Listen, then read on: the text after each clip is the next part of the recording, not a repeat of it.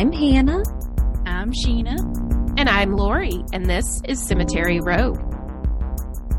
Woohoo! Woo! Big woohoo! Yes. A sad woohoo, but a big woohoo. Why is it sad? Because we are dedicating this episode to our dearly beloved Paul Reubens. That's true. Duh, Sheena, we just discussed this. R.I.P. Yes, Pee Wee R.I.P. Herman forever. And what was his name on Buffy? I just watched the movie. And Lori knows. Lori knows. No, I don't. It's because it was something. It's a weird name. All It right. is weird. Which We're I gonna give it a appreciate. goog. Give it a goog. But he has the most iconic death scene in any movie ever throughout the history of cinema. If you've never seen the original Buffy the Vampire Slayer movie, Amelin. that's it. Okay. There you go. I don't know that they even say it that much. They don't say his name. I don't Not remember them often. saying it at all. So I was like, that's his name? He's just leather jacket dude to me. yeah, he Yes. kills a lot of people. Did Very you see iconic. the Alamos commemorative Yes. post for him? It was so Yes. cute. I was like, It God was. bless. I love that. Yes. So yeah, it's appropriate that we're shouting out to him and we're doing our comedians episode or Yes. vice versa, Yes. whatever. So yeah, And that was not planned. We had No. planned to do comedians, but we had planned that, we always pick the next one when we're doing the current one.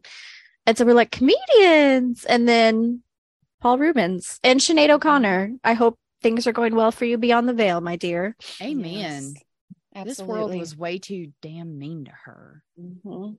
Makes me sad. Yep. But to Lots of lighten things news. up- Yeah, lots Yeah. of news. Lots Here. of fun news, I guess. If you listen to our bonus episode that came out, I think in April, you heard our interview with our friend Stacy, who makes amazing oracle decks, and her deck that is based on cemetery symbolism. The deck is called Roses, Dust, and Ashes. Is here. It has arrived. I'm shaking the deck. That's why you can hear it. It is here. It is in a beautiful coffin shaped box, and the cards are absolutely stunning. As soon as I got it in, I did film a little video about it and posted it on my TikTok, but the artwork is just as stunning as I imagined it would be. Of course it is, because it's Stacy. And I like a lot of the cards too, because they are very similar, if not, pretty well the actual stone from Elmwood Cemetery, which is everyone's favorite cemetery of Memphis, Tennessee. Absolutely. And that's how I met Stacy, was through Elmwood. Just some beautiful cards. That right there is that looks like Jasper Smith's lion. I love that. That's in front of his tombstone right at the beginning of Elmwood. And it says, "I guard the memory of Jasper Smith," which I don't remember now what episode we covered him in, but I covered him in some episode. And Was it Unsolved something? it might have been Unsolved, or it might have been Tennessee. I can't really remember. Anyway, there are several. And this one is one that I love at Elmwood. And I know this is particularly, it's the Safe Journey card. Cute. And it looks like a seashell. Anyway, so yeah, it's amazing. It's out now. You can go to her Etsy to buy your own copy. You can Google Roses, Dust, and Ashes and get your own copy if you love cemetery symbolism. And if you're listening to this podcast, surely you love cemetery symbolism. Right? Obviously. Hopefully. And then a few more shout outs. I went to get a massage the other day. It was one of the best massages I've ever had. It was at a place in Hernando called Spa Around the Corner. The lady that owns it, her name is Robin. We got to talking about true crime somehow. It always comes up. It does. And then there at the end, and I told her, I was like, well, too, she saw my tattoos, and some of them are very spook related. And she was like, so she brought it up, and I was like, oh, I have a podcast. So I told her all about it. And then she gave us a shout out on her Facebook page. It was so cool.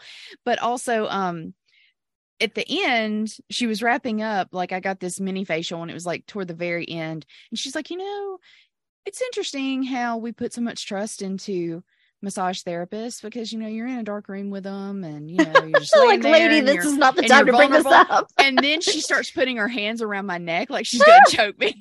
I was like, I know. I only met you an hour and a half ago. This is not terrifying at all.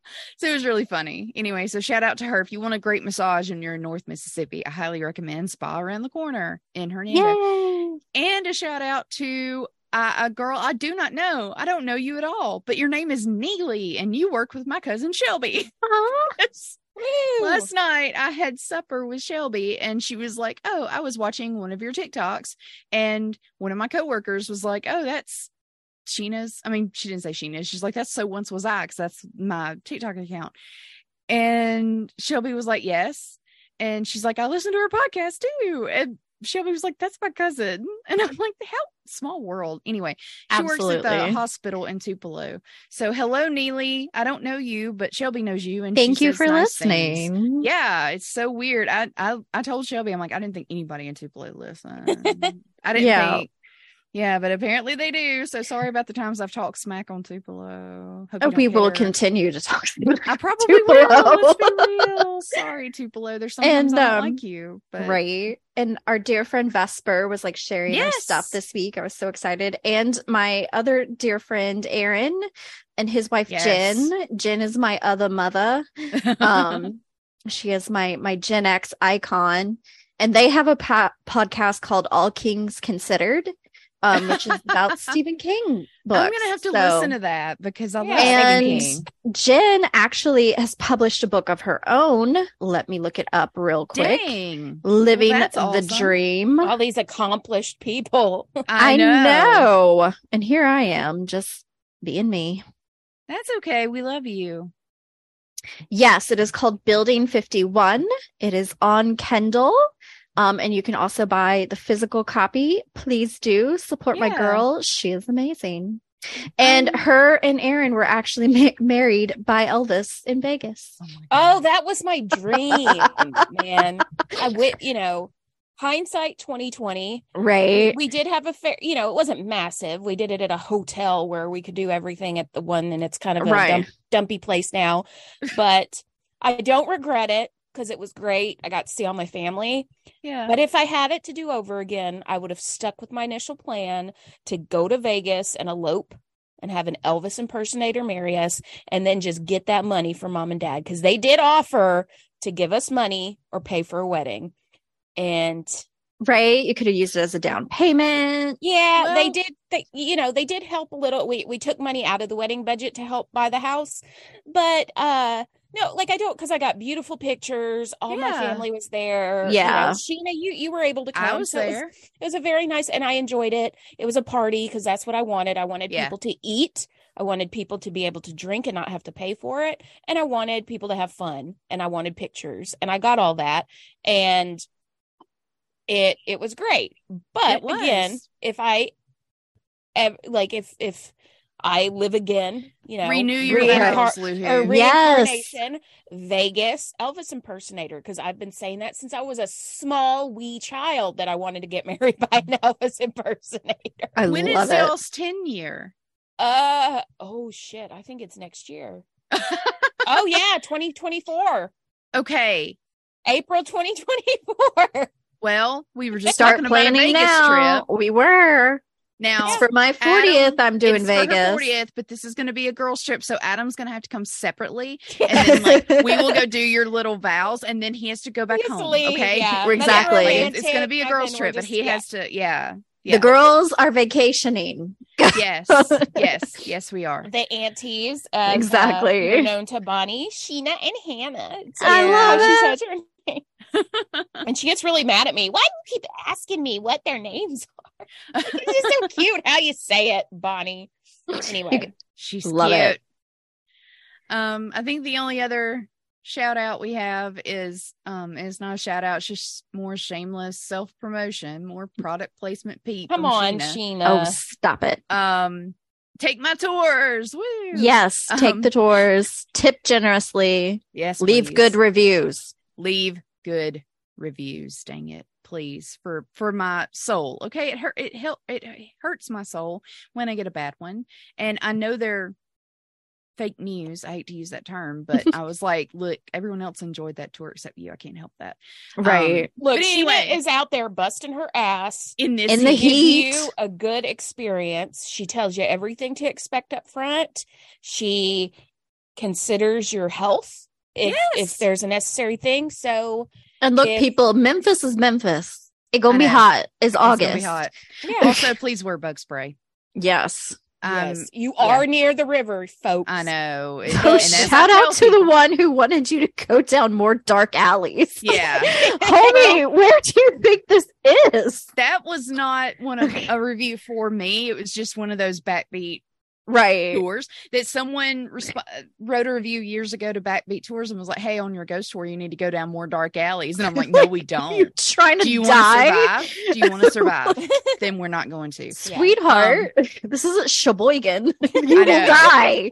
And two, I'm being overly peppy on my tours because quite frankly my mother died 2 months ago, and I'm trying my best to put on a happy face for people and not bum them out by being like, well, I'm really sad. Like, yes, I'm trying to be happy, and if I forget a detail and I'm a bad storyteller, then forgive me, it's grief brain. Anyway, yes, I am the Monday night tour guide for Backbeat Tours for ghost tours. I'm sure, and I do them occasionally on other nights of the week. It just depends on other people's availability and all that kind of good stuff. But I'm almost always your Monday night tour guide.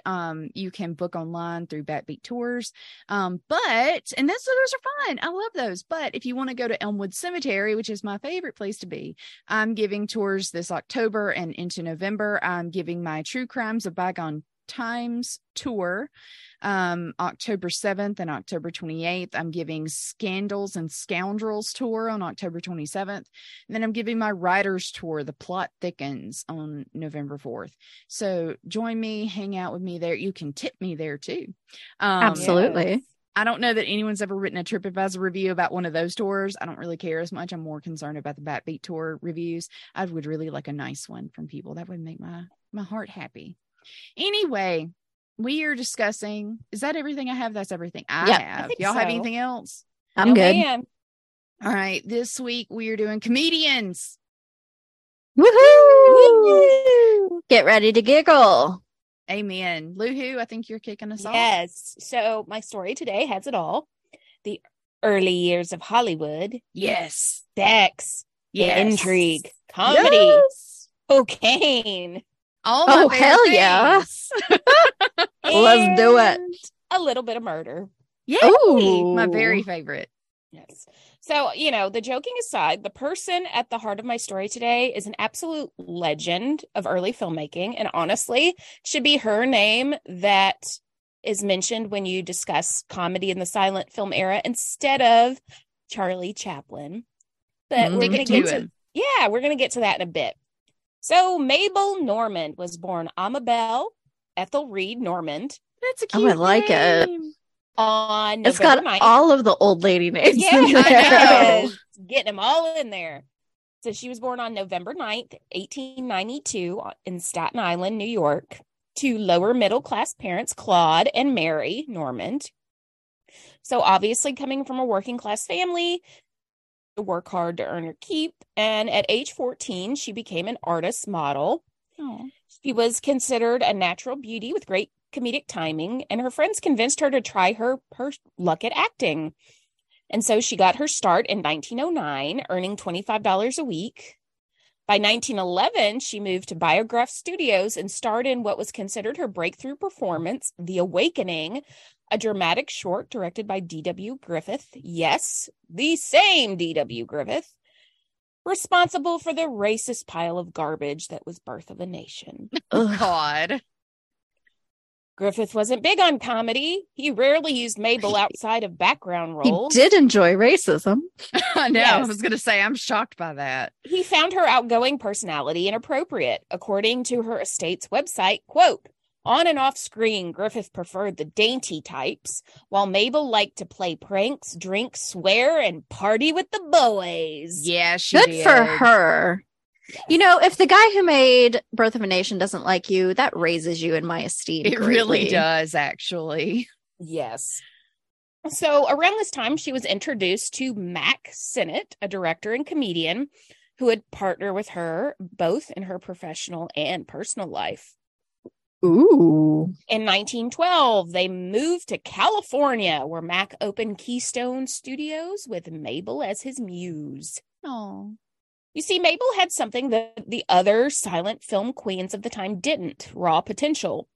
Most silent film stars had begun their career on stage, and they played to the camera. According to a 2018 article in The Guardian, quote, ingenues at the time had a tendency to big-eyed stiffness, and the weight of their stage legacy was substantial. Normand, by contrast, had an on-screen looseness that still feels strikingly modern. Ooh. Very cool. She didn't feel That is such an interesting thing of like when you're looking at like the evolution from like stage, then you have the silence, and then you had like the talkies. Like Clara Barton never made the leap from the talkies because she had this insane Brooklyn accent. Yeah. That she just couldn't get rid of. You know, it's so crazy how that's such a different skill set. Yeah, 100%. So all of her education came while she was making these movies. She just had this raw, unfiltered talent. Love it. She achieved a number of firsts, including being the first star to break the fourth wall, a move that became her trademark. Ooh. I love it.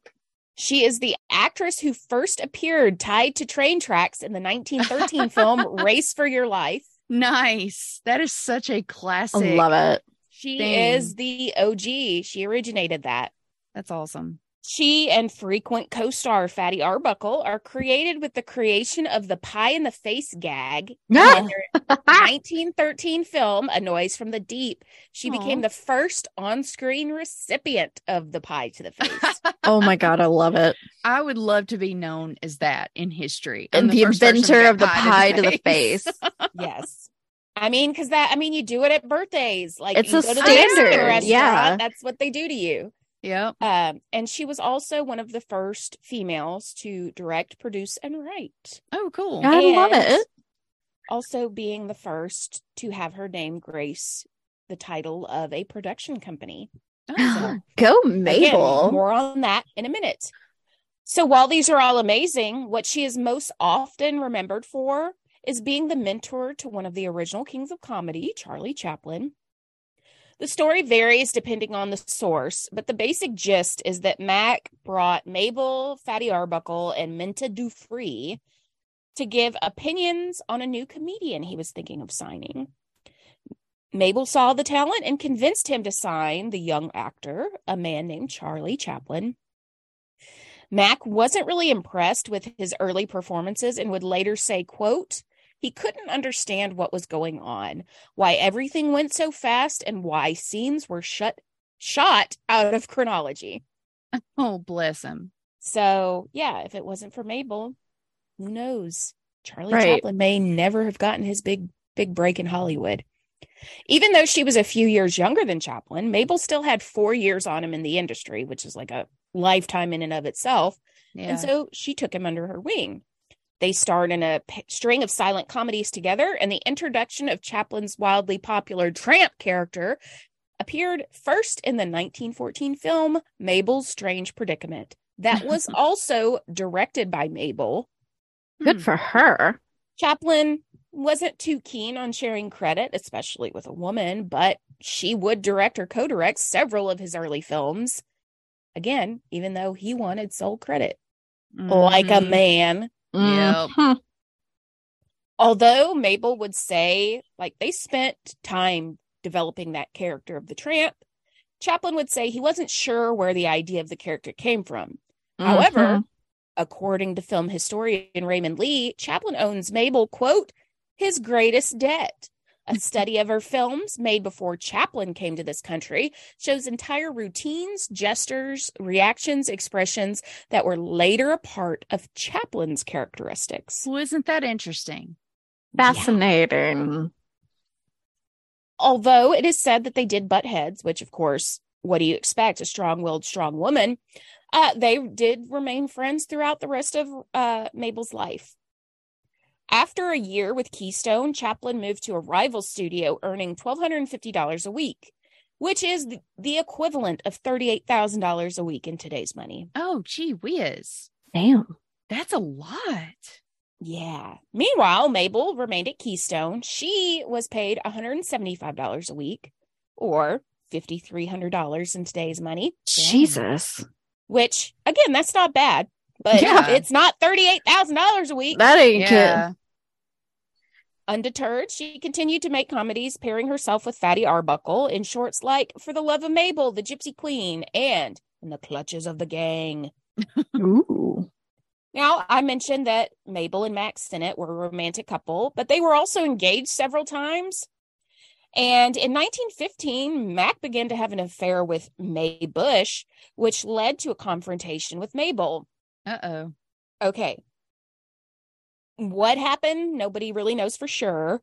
It's alleged that Bush hit Mabel in the head with a vase, which caused a serious injury. Oh, no. So whether that was the cause of this or something else, Mabel wound up spending several weeks in the hospital in September of 1915 due to a serious injury of some kind that left her near death.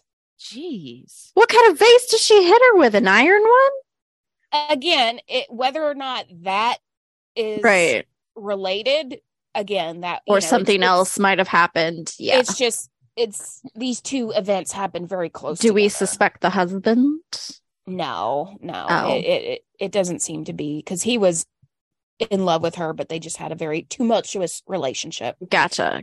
And so it was during this hospital stay that many historians believe Mabel became addicted to either morphine or cocaine. Well, they gave you both for like a toothache back in the day. So. Yep. Yes.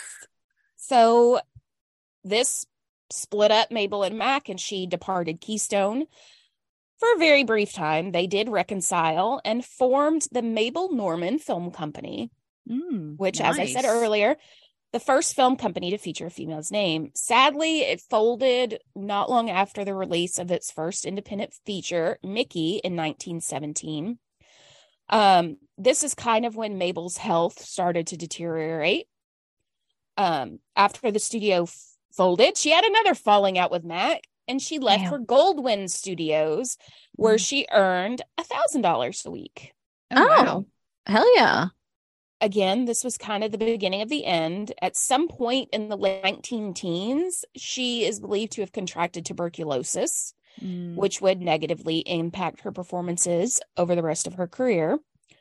Then her personal character took another hit when her good friend and frequent collaborator, Fatty Arbuckle, was put on trial for manslaughter for the 1921 death of aspiring actress Virginia Rapp. Although Arbuckle was eventually acquitted, the case reflected negatively on both him and his associates. Then, February 1922, William Desmond Taylor was found murdered in his home from a gunshot wound to the back. Ooh. They were super, super close. Yeah. It is believed that Taylor was desperately in love with Mabel, and he was not thrilled with her cocaine addiction, and she often went to him to help her overcome that addiction. His body was discovered with a locket containing a picture of Mabel. And she was the last person known to see him alive. That story is so crazy. It is. It is really crazy. According to Mabel, she visited him at his home to collect some books he had for her, because that was kind of the thing they did. They would exchange books. And she left at 7:45 that evening, and they were like blowing kisses, and all was good. And sometime after that, he was killed. She was brought in and after a long interrogation, she was cleared. But again, her reputation took another public a hit, because now the public became aware that she was addicted to cocaine. Right. And that was frowned upon. Like everyone in the 20s fucking wasn't addicted to fucking coke. Well, and the tabloids just butchered her. Like, you know, yellow journalism, all of this. Oh, yeah. And this was like the jazz age moral panic, because that was like the Leopold and Loeb thing was like, oh, this is corrupting the youth. And second verse, same as the first. Yep. It was whispered throughout Hollywood circles that Mabel's drug suppliers had murdered Taylor because he had offered to testify against them in court to help her get over her addiction. which is the theory that I kind of lean into. Yeah. Whether that was the case or not, his murder remains unsolved. And if Mabel knew anything about it, she took it to her grave. Yeah. And she was despondent at his funeral. So I don't think Mabel killed him. She probably knew who did. Yeah. Mm-hmm. But yeah, so that was a major hit to her reputation. Yeah, they didn't like that the public didn't like that she couldn't stay away from drugs. Her health was becoming more noticeable. If she stayed well rested, she would appear fine on camera. Mm-hmm. If she worked or partied too hard, she would look sickly. In 1923, to kind of help her out, Maxinick cast her in what is considered by critics to be her best performance, The Extra Girl, but all the scandals attached to her kind of led to it failing with the regular folks. Then New Year's Day, 1924, her chauffeur, Joe Kelly, shot and wounded oil tycoon and amateur golfer Cortland Dines with a gun that belonged to Mabel. Oh my God. Oh, so she was just escape. In with some rough and rowdy party people. Well, I mean, you hate to say it. It's like Lindsay Lohan's crew in the mid-aughts where you're just like, girl, honey, these people. Like, this is all bad. You got to surround yourself with good people, because if you lay down with dogs, you get up with fleas. And Absolutely. I hate that's a true thing, but it's kind of a truth. It's a reason why it's a saying. Well, apparently Joe Kelly was an escaped felon, a convict. She didn't know, like, when she hired him. Right. Yeah. Baby. So I couldn't find a whole lot on this, only that Mabel was at Dines' apartment. She was drinking with Dines and his girlfriend, actress Edna Purviance. Mabel apparently had forgotten a Christmas present for Dines, and so she sent Kelly to retrieve it, and she told him, just stay at the house. I'll call you when it's time to come pick me up, and you bring the gift in. For some reason, not Dines, but Joe Kelly didn't do this.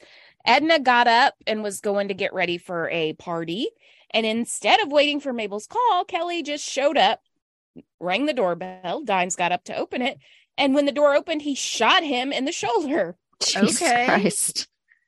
He did confess. He's like, I did it, and he was doing it to protect Mabel. But nothing else was ever really made public, and Dines declined to press charges against Kelly. Okay. So there's something going on here. But yeah. This incident was also a field day for the press. And it was time for a break. She spent the next year or so traveling, staying out of the limelight, maybe doing some stage work here and there. And she returned to films in 1926, signing a contract for a series of shorts with Hal Roach. And this was like, she was still doing well in films. She was no longer a star, but she was making a living. Yeah. Then in September of 1926, on a drunken dare, she married Lou Cody, an old friend who had starred with her in Mickey. Okay, Brittany. Exactly. They maintained appearances in public. She wrote in her diary that she deeply regretted it and that they never knocked boots. Yeah. They lived in separate houses. It was like, well, shit. I mean, go get an annulment. Right? Well, I guess that would be frowned on too. And she was trying to behave, repair her reputation. In 1927, Mabel was officially diagnosed with tuberculosis, although it is believed she had suffered with it for at least 10 years, and her career was basically over. She did continue to make public appearances and said, quote, "If I am lucky, I hope again to make the world laugh as I once did." No. She was admitted to a sanitarium where she died at age 37 on February 23rd, 1930. A baby. I know. She was and she was so beautiful. Y'all, I had such a hard time picking out pictures. Charlie Chaplin, D.W. Griffith, Louis B. Mayer, Samuel Goldwyn, and Douglas Fairbanks all served as pallbearers at her funeral. And this is what sucks. She was interred under the name Mabel Normand Cody. Oh, no. She was married to this guy for a couple of years, and it was a drunk dare. Yeah. And she didn't love this guy. And so she stuck with his name in the afterlife. She was interred in the main mausoleum at the Calvary Cemetery in Los Angeles. And the dates are incorrect on her crypt and list her birth year as 1895. Oh, bless her heart. Yes. Her mother passed away in 1932 and is interred in the crypt above her. She also shares a block with fellow actor John Hodiak, a leading man from the early years of Hollywood. And her husband, who, made her be buried with his name, died of heart disease in 1934, but he was buried in St. Peter's Catholic Cemetery in Maine. So she could have had her name. And this beautiful headstone. And I get it. There's a lot of people in California, so maybe their burials have to be a little different because there's so many of them. But he has this beautiful, nice headstone, and she's got just this little tiny plaque. Yeah. And it doesn't say anything about her, just like, oh, so you would walk right by and have no idea she contributed. Yeah. 30 years after her death, she was awarded a star on the Hollywood Walk of Fame. So there's that. Bernadette Peters starred as Mabel in a 1974 musical, Mac and Mabel, the fictionalized romance of Sinnott and Mabel. And Marissa Tomei played her in the 1992 Robert Downey Jr. movie, Chaplin. And most recently, she was played by Morgan Pickard in 2013's Return to Babylon, which was a black and white silent film about the silent film era. Okay. And so that is the sad short life of Mabel Normand, the OG comedian of the silver screen, who, if it wasn't for this bitch, and I say that lovingly, absolutely, Charlie, Charlie Chaplin would not be here, and she needs credit. Absolutely. If you're not like a studier or a historian of silent films, you have no idea who she is. Charlie Chaplin because everybody and their mama knows who that character, and the fact that you have to actually investigate to know where that character originated and that it was taken from a lot of her early work just fucking sucks. Yeah, it does. Yeah, you say everyone knows Charlie Chaplin. I hope they do.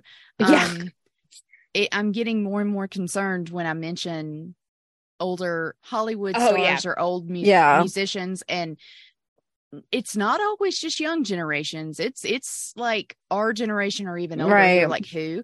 Like I give a shout out to Yul Brynner on my ghost tour for a reason. If you want to know why Yul Brynner is brought up on a Memphis ghost tour, take my tour. And I get so many looks of who? Who? And I'm like, he's a hottie. Come on now. For real. I have a crush on him anyway. Maybe that's weird. Anyway, yay, good job, Lou Who. She was awesome. That was so cool.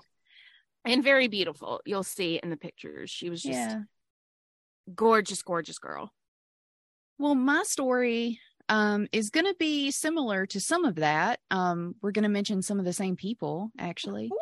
But before I get into my person, I did want to say just very briefly, I just want to give her a shout out. I considered covering Vivian Vance, who starred as Ethel on I Love Lucy.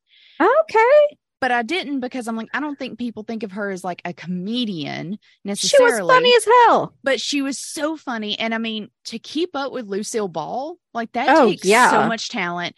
And I think sometimes she doesn't get the credit she should.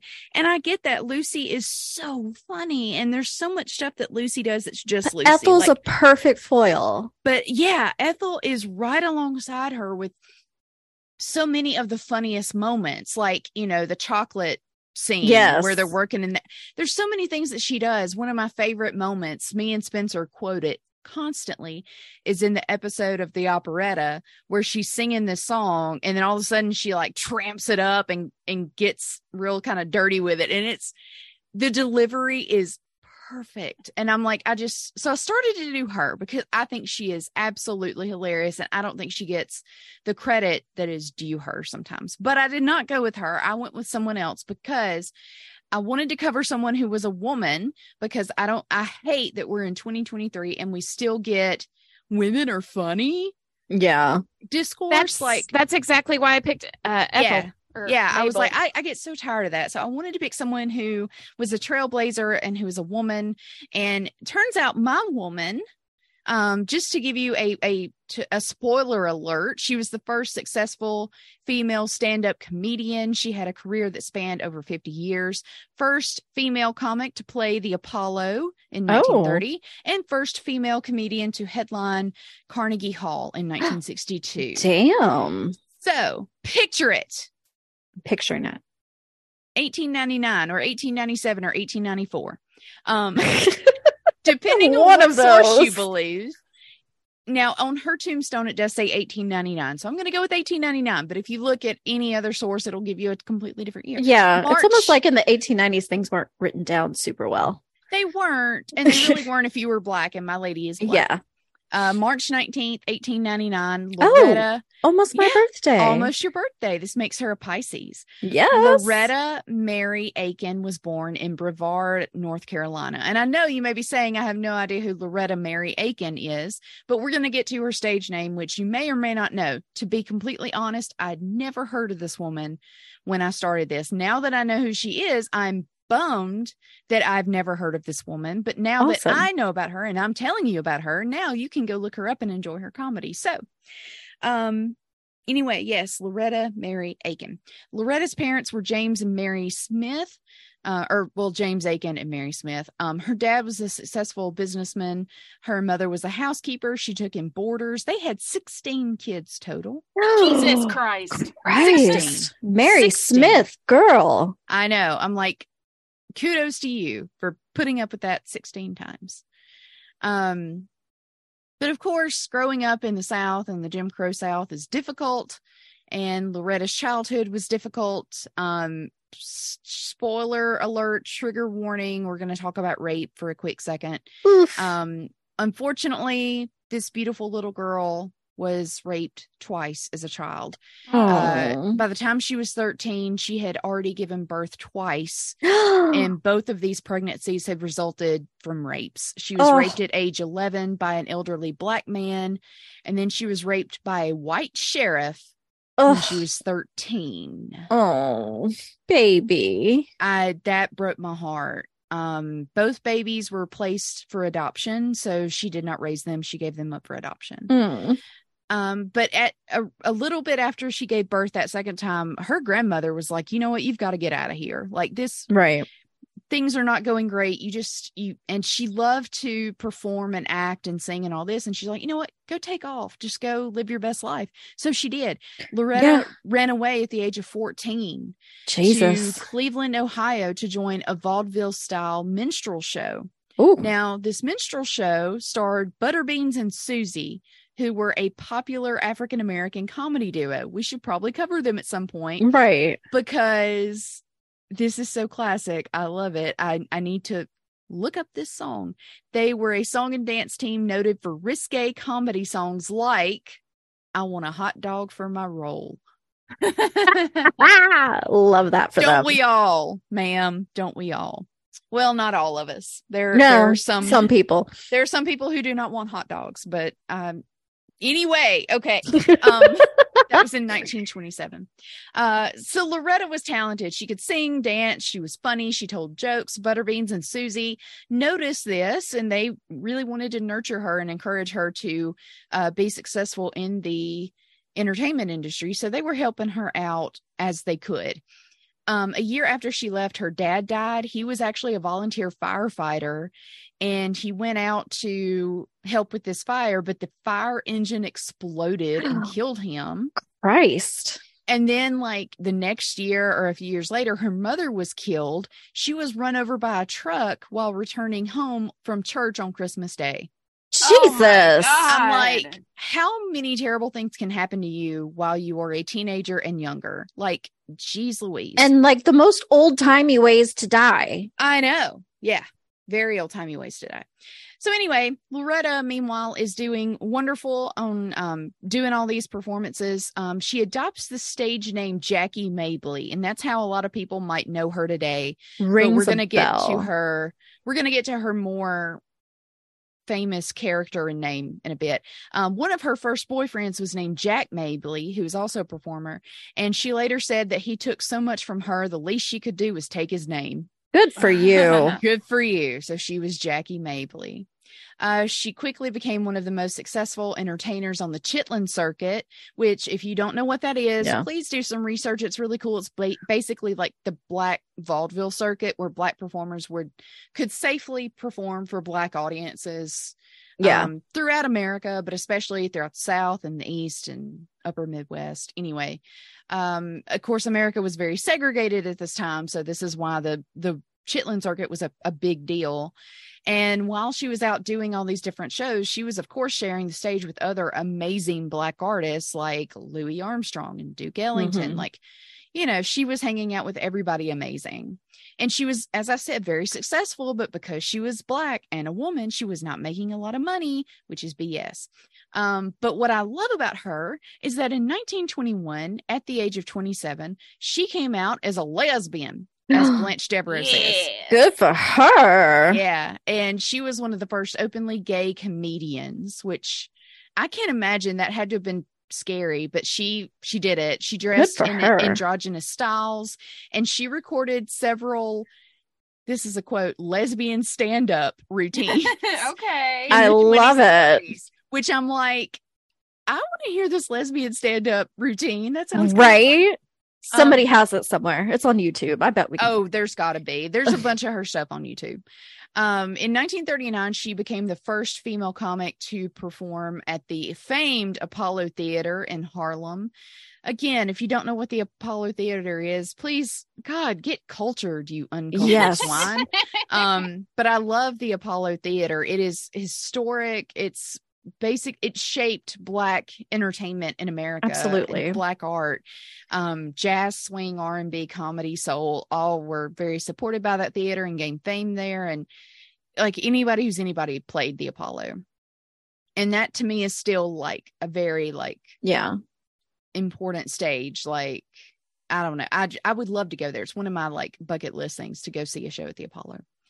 So in the late 40s and into the 50s, she created a stage name character named Mom's Mabley. And this is how you might know her.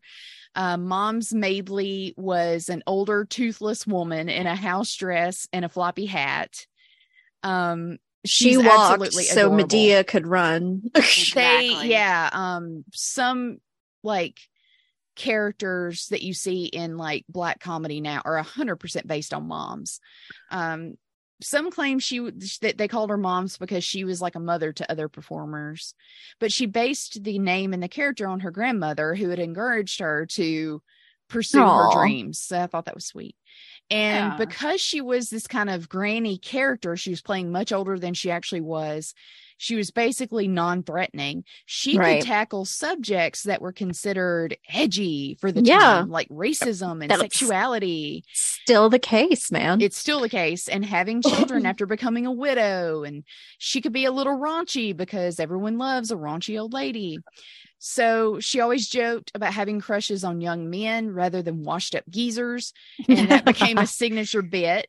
A couple of her jokes she said on various TV specials, or not specials, but like variety shows. And you can find these on YouTube. She says, you know, Mama don't like old men. Anytime you see me with my arms wrapped around an old man, I'm holding him for the police.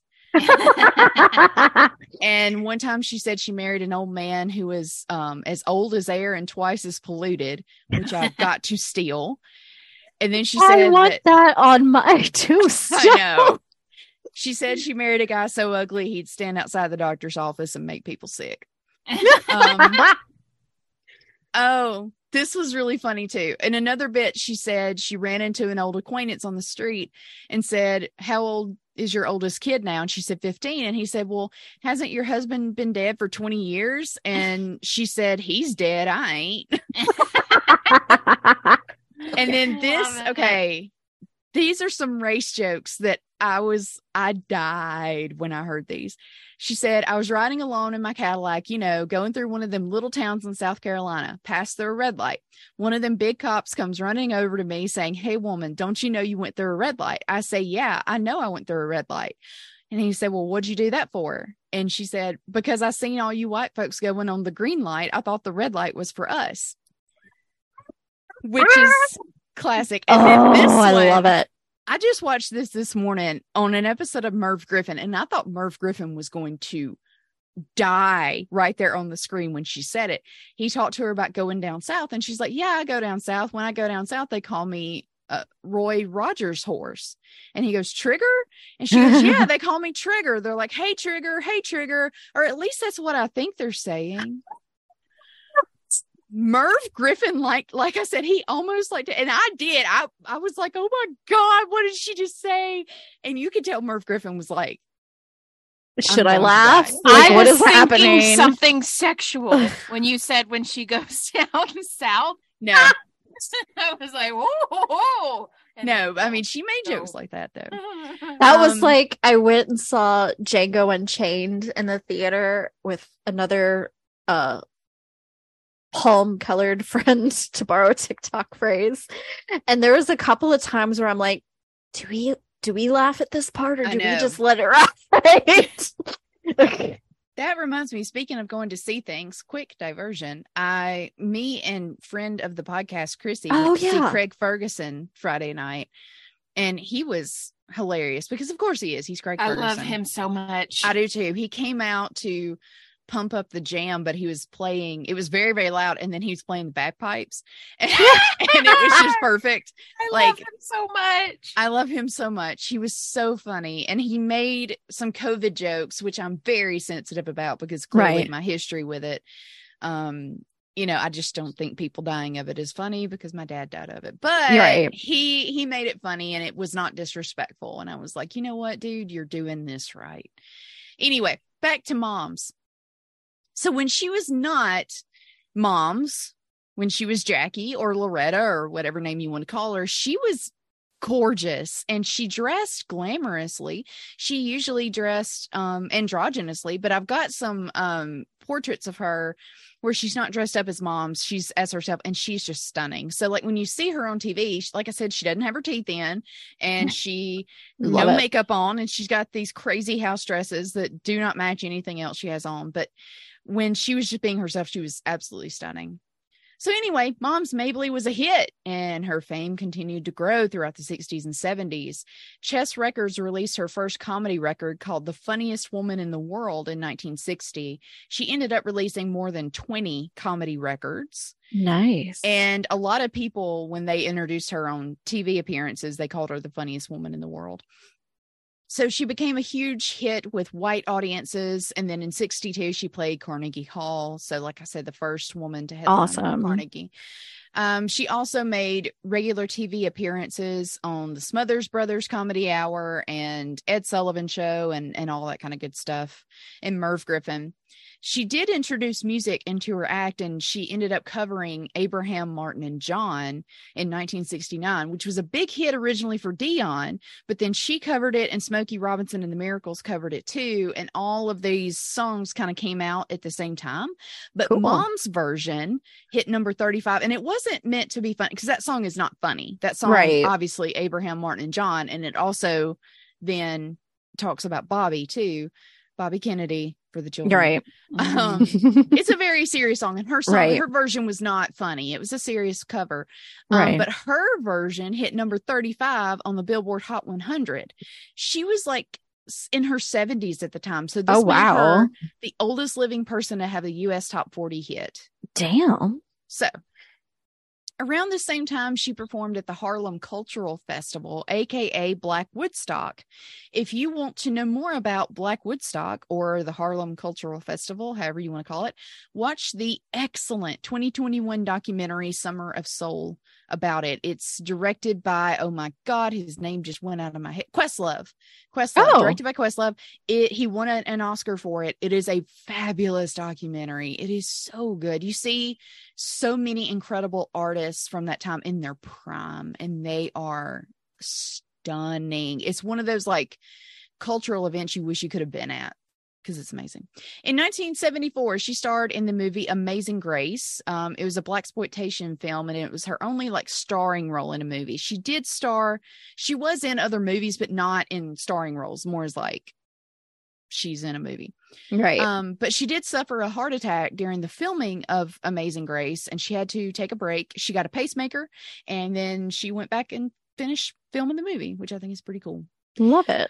But the next year, on May 23rd, 1975, Mom's Mabley, a.k.a. Jackie Mabley, born Loretta Mary Aiken, died of heart failure in White Plains, New York. She was 76, if that 1899 birth date is to be believed. Right. At her funeral, comedian and civil rights activist Dick Gregory said, had she been white, she'd have been known 50 years ago. No, that's true. Yeah. That's very true. She is buried at Ferncliff Cemetery and Mausoleum in Hartsdale, New York. Her stone reads Jackie Moms Mabley and has her dates. And her daughter Bonnie is buried alongside her. And so they have both of their information on that same stone. During her life, Moms had 6 kids. She had Bonnie, Christine, Charles, and Yvonne. And then the 2 kids she placed up for adoption. I did read one thing that said, really, and I hate this speculation crap, that technically she would be known as bisexual today because she did have some relationships with men. Right. But I'm like, you know what? Maybe she did because she did have these 4 other kids. Right. But she identified herself as a lesbian. So I don't want to, I'm not going to say what she was or what she wasn't because it's not my place to do. Right. But going back to that cemetery where she's buried, dude, we've got to go. This cemetery is rad because listen at just a few of the people who were buried alongside her. Okay. So Ferncliff Cemetery was founded in 1902, and this is in New York. So you have amazing New York people buried there. You have Aaliyah. Oh, freaking Aaliyah. Wow. James Baldwin, who just had a birthday. Happy birthday, James Baldwin. Cab Calloway, Joan Crawford, Malcolm X, Ruby Dee, Robert Downey Sr., Jam Master Jay, Heavy D, Thelonious Monk, Ed Sullivan, Judy Tyler. She starred in Jailhouse Rock with Elvis and died in a car accident like 2 or 3 days after filming. So she was like a baby. She was like 25, maybe. Beautiful woman. If you've seen Jailhouse Rock, you know how gorgeous she is. And then Thomas Carvel of Carvel Ice Cream. Oh, shit. Like, you've got everybody amazing. Where is this again? New York. Oh, wow. Hartsdale, New York. And that was the original burial place, too, of Judy Garland before they moved her out to Hollywood. Damn. So, yeah, it's like a cool place. I was like, I've got to get here because I didn't even list everybody amazing. That's just the people that, like, I recognize their name immediately. But, like, for some reason, I've never considered where Joan Crawford was buried. And I'm like, I have to go see where Joan Crawford was she buried. From New York? Yes. Okay. I love her, but I'm Team Betty forever, even though I do think a lot of that feud was made up. But either way, I love it. I love Joan Crawford, even though she's a messy, messy woman. Anyway. We love a messy bitch. Man, don't we though? I recently watched Mommy Dearest for the first time. And it's crazy. I watched it at 13. It was fun. Epic. It's not a fun movie. And I don't think any of it is, I think maybe some of it's true. I don't think it's as bad as they make it out to be. But that final scene where she tells those guys not to mess with her, this is her her first time with the radio, is iconic. Anyway, back to Moms. Mom's legacy is still growing strong. She inspired so many comedians, especially Black women. Whoopi Goldberg actually got her start in a one-woman show called Moms, where she performed as Moms Mabley in the early 80s. And then she made a documentary about moms in 2013. I cannot find it online. I've seen a lot of people say, I have the DVD of this documentary. It's great. I can't find it anywhere. I was very sad. Yeah. I did see the opening scene, and Whoopi talks about how much she loved moms, and then she talks to all of these other comedians about how she influenced them, Black, white, male, female, and I'm like, I'd love to see the whole thing. Anyway, if you watch The Marvelous Mrs. Maisel, which I have not, but I hear it's great. We are going to reference Marvelous Mrs. Maisel again. There we go. Of course we are. Wanda Sykes portrayed Moms Mabley in the season 3 finale of The Marvelous Mrs. Maisel. So I love Wanda Sykes. I think she is so funny. I love her so much. So funny. If you have not seen the other two on HBO Max, it's not HBO Max. Either way, it's a sitcom. Whatever it is now. So funny. Wanda Sykes is on that show, and she is classic. I love Wanda Sykes. She's hysterical. She's great. Anyway, Moms throughout her career performed on many, many stage shows. She had roles in several films. As I said, she was on variety shows like Smothers Brothers, Ed Sullivan, Merv Griffin, and released over 20 comedy albums. So you can find her stuff out there, whether it's comedy records on streaming services or appearances on YouTube. Go look her up. You will not be disappointed. And I'm going to leave you with a quote because, of course, I am. She said, "The only thing an old man can do for me is tell me where to find a young one." Words to Love live by. I love it. Words to live by. Thank you for everything, moms. You are still making us laugh. I love it. I love it. I love it. That's All right, fantastic. Luhu. Not Luhu. Yeah, I I'm already know, it's- gone, man. It's Anna's Right. turn. Hey, I've not Okay. had any caffeine today. So, And I have not had my Ritalin either. so I'm breaking the mold a little. My performer is a dude, but That's it's okay. We like dude performers. We do. So, nestled in Westwood Memorial Park in Los Angeles is a memorial stone with an epitaph that sums up its occupant better than most. Rodney Dangerfield's stone reads, "There goes the neighborhood." Yes. Rodney, who was born Jacob Rodney Cohen, later took the name Jack Roy, was born to a vaudeville performer and a cold, distant mother on November 22nd, 1921 in Deer Park, New York. He is a Sagittarius. Okay, that breaks my heart. How can you be cold and distant but married to a vaudeville performer? It's Opposites attract. She was born in the Austro-Hungarian Empire, so I'm just going to Oh. attribute this to being Hungarian. Yes. No offense to the Hungarian Right. audience tonight. But you are a stiff bunch. Yeah. His father, Philip Cohen, who went by the stage name Phil Roy, so that's why he went by Jack Roy later, was almost never home during Rodney's childhood, and his mom wasn't the most affectionate. Again, she was Hungarian. Like, cut her some slack.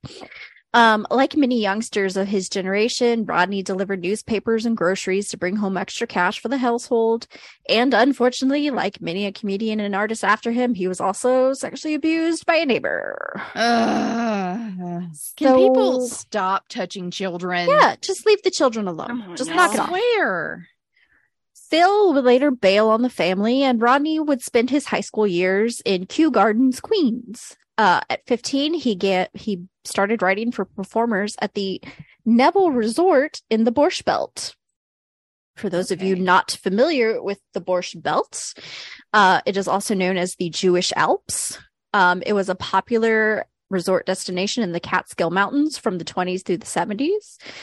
It was a safe haven for Jewish New Yorkers who were banned from most of the city's nice hotels. And if you've ever mainlined the Marvelous Mrs. Maisel, like me, you are deeply familiar with the Borscht Belt. And Can borscht we is also like a s- beet soup. Yes. And I was going to say, can we also stop being mean to Jewish people?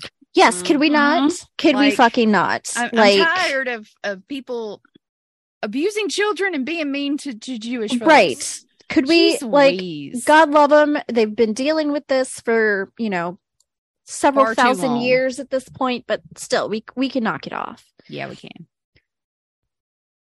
So at 19, he legally changed his name to Jack Roy and struggled to make ends meet as a performer, including a stint as a singing waiter. Oh, He later quipped that he was so little known that when he gave up show business, I was the only one who knew I quit. bless his heart. Rodney would sell aluminum siding to keep food on the table at home. In the early 1960s, however, he decided to give it another go. Still working as a salesman by day, he returned to the stage, performing at hotels in the Catskills, but still finding minimal success. He fell into debt, about $20,000 by his own estimate, which sounds quaint in this day and age, Yeah. and couldn't get booked. He later joked, "I played one club. It was so far out, my act was reviewed in Field and Stream." Oh. Rodney realized he needed an image, something that made him Yes. stand out from a crowded field of Jewish comics with self-deprecating humor.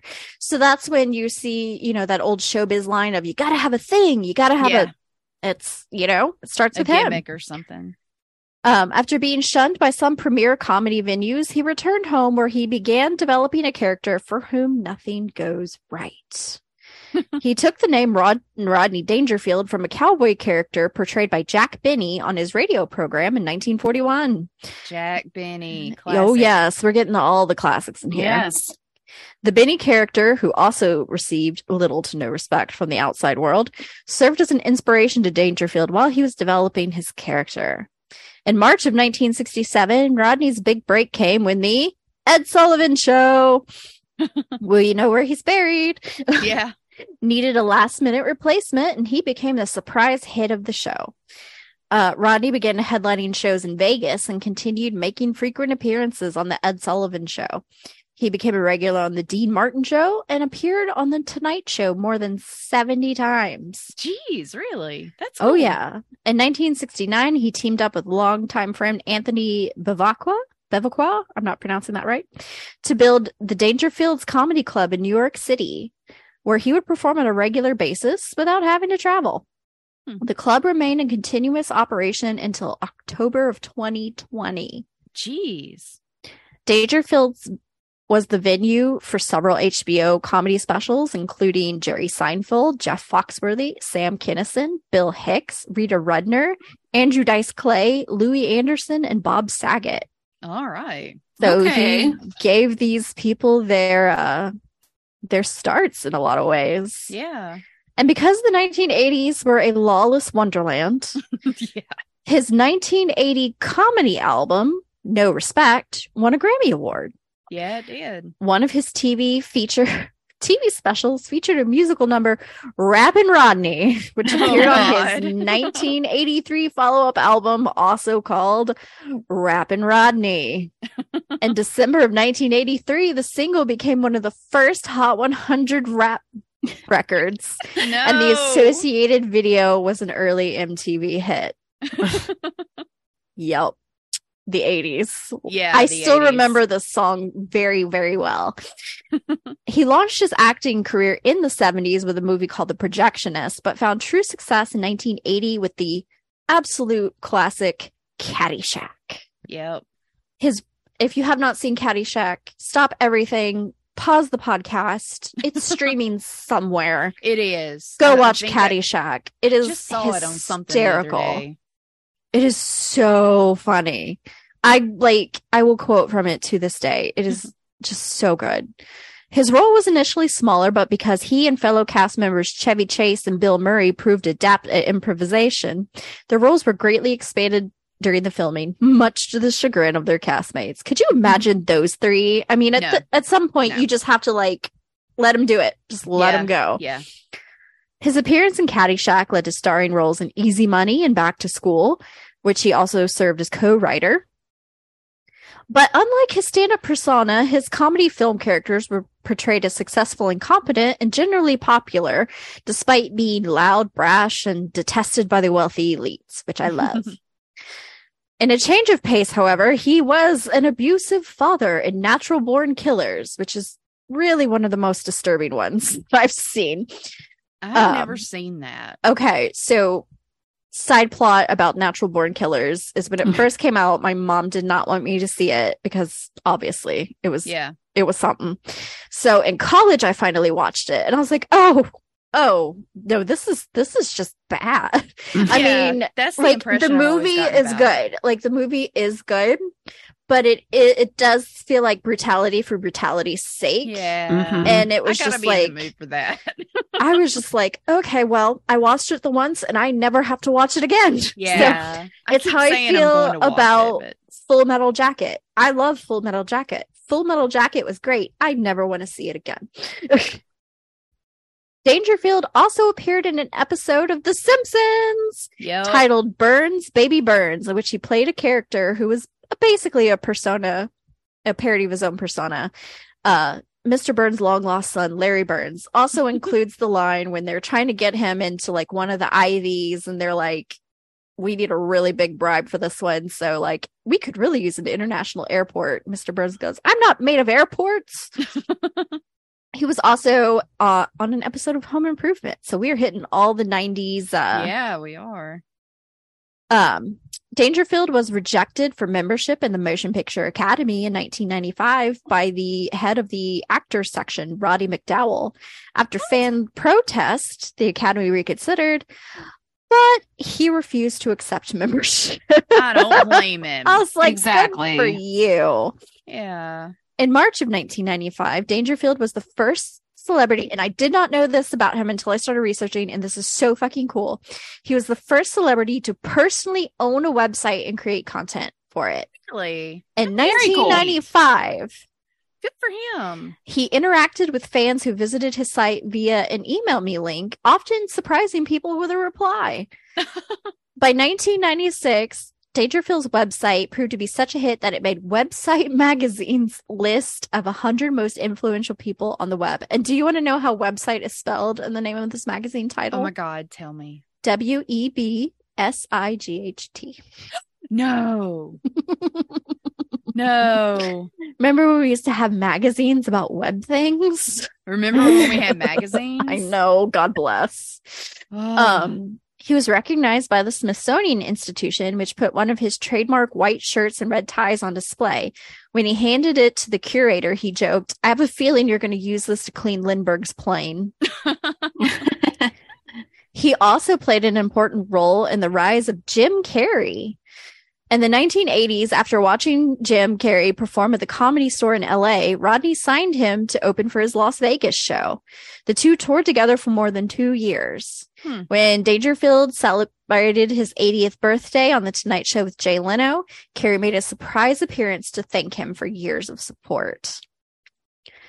He resented, however, being confused with his onstage persona. And according to his wife, he was very classy, gentlemanly, and intelligent. He just played a buffoon. It's sort of like how Larry the Cable Guy is actually like an earthy, crunchy vegan dude, and now he's just like stuck in this persona. Yeah. Be careful who you pretend to be. Yeah. He said he was often treated like a loser. He played, and he talked about this in his 2004 autobiography. It's not easy being me, a lifetime of no respect, but plenty of sex and drugs. In this work, he also discussed being a marijuana smoker, and the book's original title was My Love Affair with Marijuana. Although Jewish, he referred to himself as an atheist during an interview with Howard Stern, of all people, about 4 months before his death. He added that during the interview that he was a logical atheist, saying, "We're gorillas. Does a gorilla come back?" Point. Mm-hmm. In the same interview, he lamented that he suffered greatly for being a perfectionist. He also said, "My mother never hugged, kissed me, nothing, okay? Other kids would go to sleep listening to a fairy tale. I went to sleep with a fight downstairs, listening to a guy yelling, 'Enough, enough!'" Jeez. Hungarian women. I know. On November 22nd, 2001, his 80th birthday, he suffered a mild heart attack while doing a stand-up routine on The Tonight Show. Dang. During the performance, Jay Leno noticed something was off and asked his producer to call the paramedics.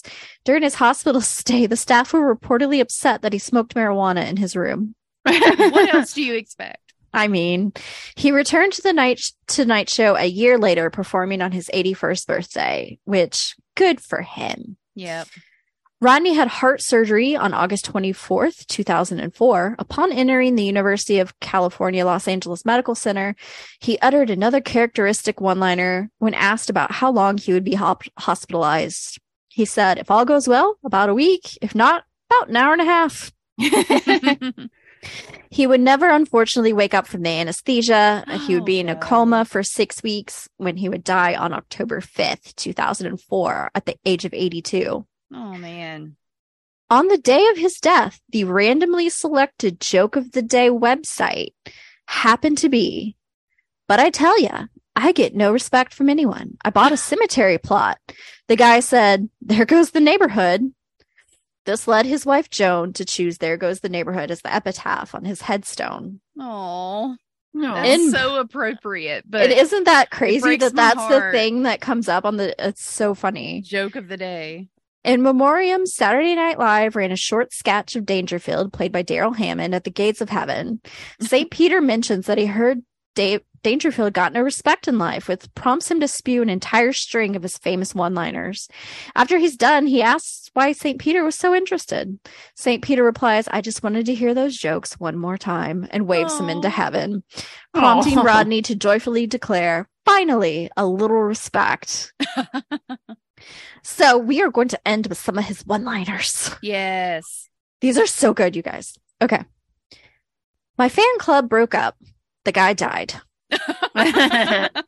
Last week, my house was on fire. My wife told the kids, "Be quiet, you wake daddy." I was ugly, very ugly. When I was born, the doctor smacked my mother. God. I went to the fights last night and a hockey game broke out. Yeah, that's yeah.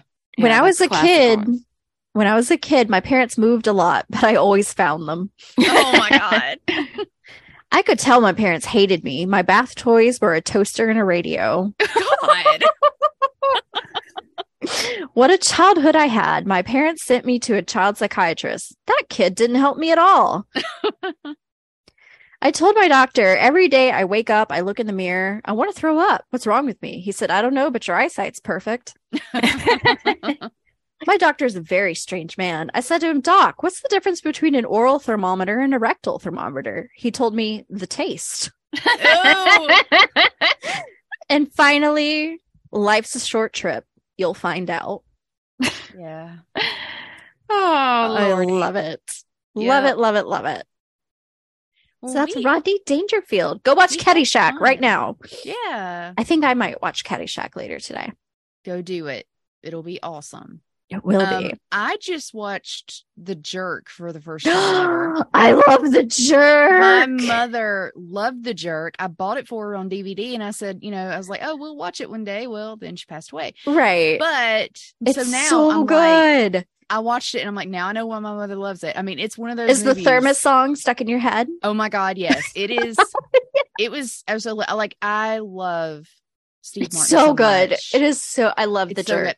And there were several moments of I would love to quote this, but I can't. Yeah. Yeah.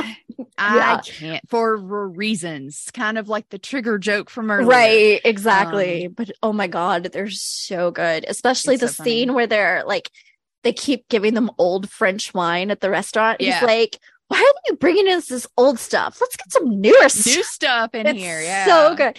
And when he's leaving, he's like, all I need is this. And he keeps Yes. taking things yes, from the house. Yes. That whole sequence was perfect.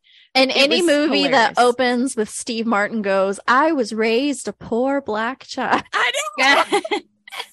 Everything with his family. I was just like, I'm dying. Oh my God. Yeah. It's So the that best. was a recent watch that I quite enjoyed that I need to go revisit because it was fun. It was great.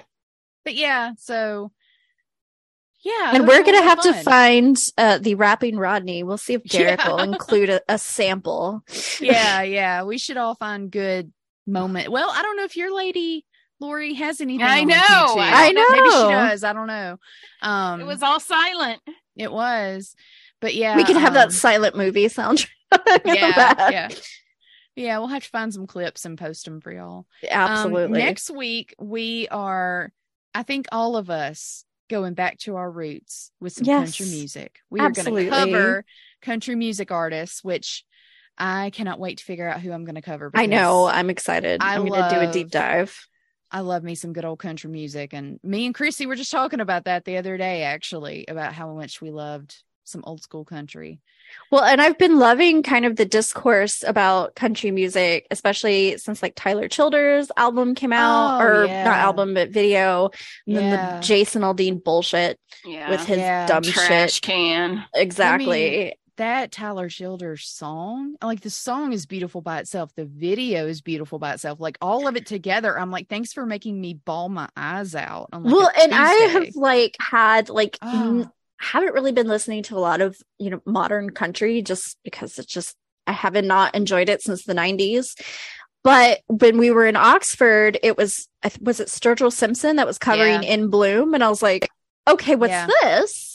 Yeah. And I was like, okay, well, I really like Sturgill Simpson. I know I'm like 10 years late to this, but No, I'm 10 years late on that train as well. But he's starring in this current season of Righteous Gemstones. okay. So that was Another kinda thing cool. I have to check out because you guys God, keep telling me about is it. The funniest thing I've ever It seen. is in my so life. funny. Okay, and Um, who's the little fella that always has his face covered? Orville Peck. Okay, My that's another one I've favorite. been meaning to check out. I love Orville Peck. So if you want to listen to country music that is not made by fascists, please check out that needs to be a Spotify playlist. I know. Jason Isbell. Oh, you know what? I will promote this very briefly and then we'll be done. There is a show on PBS. I think it's called Southern Storytellers. If I'm not mistaken, if it's not that, it's something really similar to it. I'm terrible with titles, but it's 3 episodes for this season and they've referenced a next season. So I hope there will be one, but every episode is about storytellers out of the South. So it's writers, it's songwriters, it's, all these different people who live in this. And I mean, from wildly different perspectives, but it's so well done. Jason Isbell and his wife, Amanda, are on the 2nd episode. One of my favorite artists, Adia, Victoria, is on the 1st episode. It is so good. It's so well done. And it almost made me homesick for the South. And I'm like, I live here. But, right. It's just the really, ideal South, not the it's grody one we sometimes find ourselves in. Yeah. It's Southern Storytellers. That's exactly what it is. Let me the 3rd episode's out. I've got to watch it. But yeah, I'm trying to find because they talked to Natasha Trethewey in the 3rd episode and she is one of my favorite writers. Awesome. Just so many cool people who are and they talked to this fascinating chef about what it means to cook Southern. It's just it's on PBS. If you're not already giving to your state PBS, do it. Your local broadcaster. That's also how you get endless episodes of my favorite show, Antiques Roadshow. I forgot about it for a second. Oh, apparently they also talked to Jasmine Ward. I love her too. Well, I'm gonna have to. Oh, and they do talk to Angie Thomas. See, so many good people. I love it. Support PBS. People that I forgot. Yeah. Anyway, Billy Bob Thornton's on one. If you're into Billy Bob Thornton and Mary Steenburgen. Yeah, but it's his section was not that bad. But either way, it's wonderful. But back to comedians and country music. We're going to have fun next week. So we hope you join us. We absolutely are. Woohoo. Where can they find us online? We are on Facebook, Instagram, and Twitter at Cemetery Row Pod, or you can email us at cemeteryrowpod@gmail.com. Please do. I will always love how Lori says all that. That's why we have her do it. Yeah. So please send us in reviews that are nice on the review places where you can do that. It sure would be nice to have a fresh one. And also tell your friends about us. Yes. Promote us if you don't mind, and say, hey, I listen to this great podcast. It's fun. Those ladies are fun. Absolutely. Woo, yeah. Yeah. So all that good stuff. Go visit your local cemetery and enjoy the sights to be seen there, but leave it as you found it. Yep. No littering. Okay. Bye.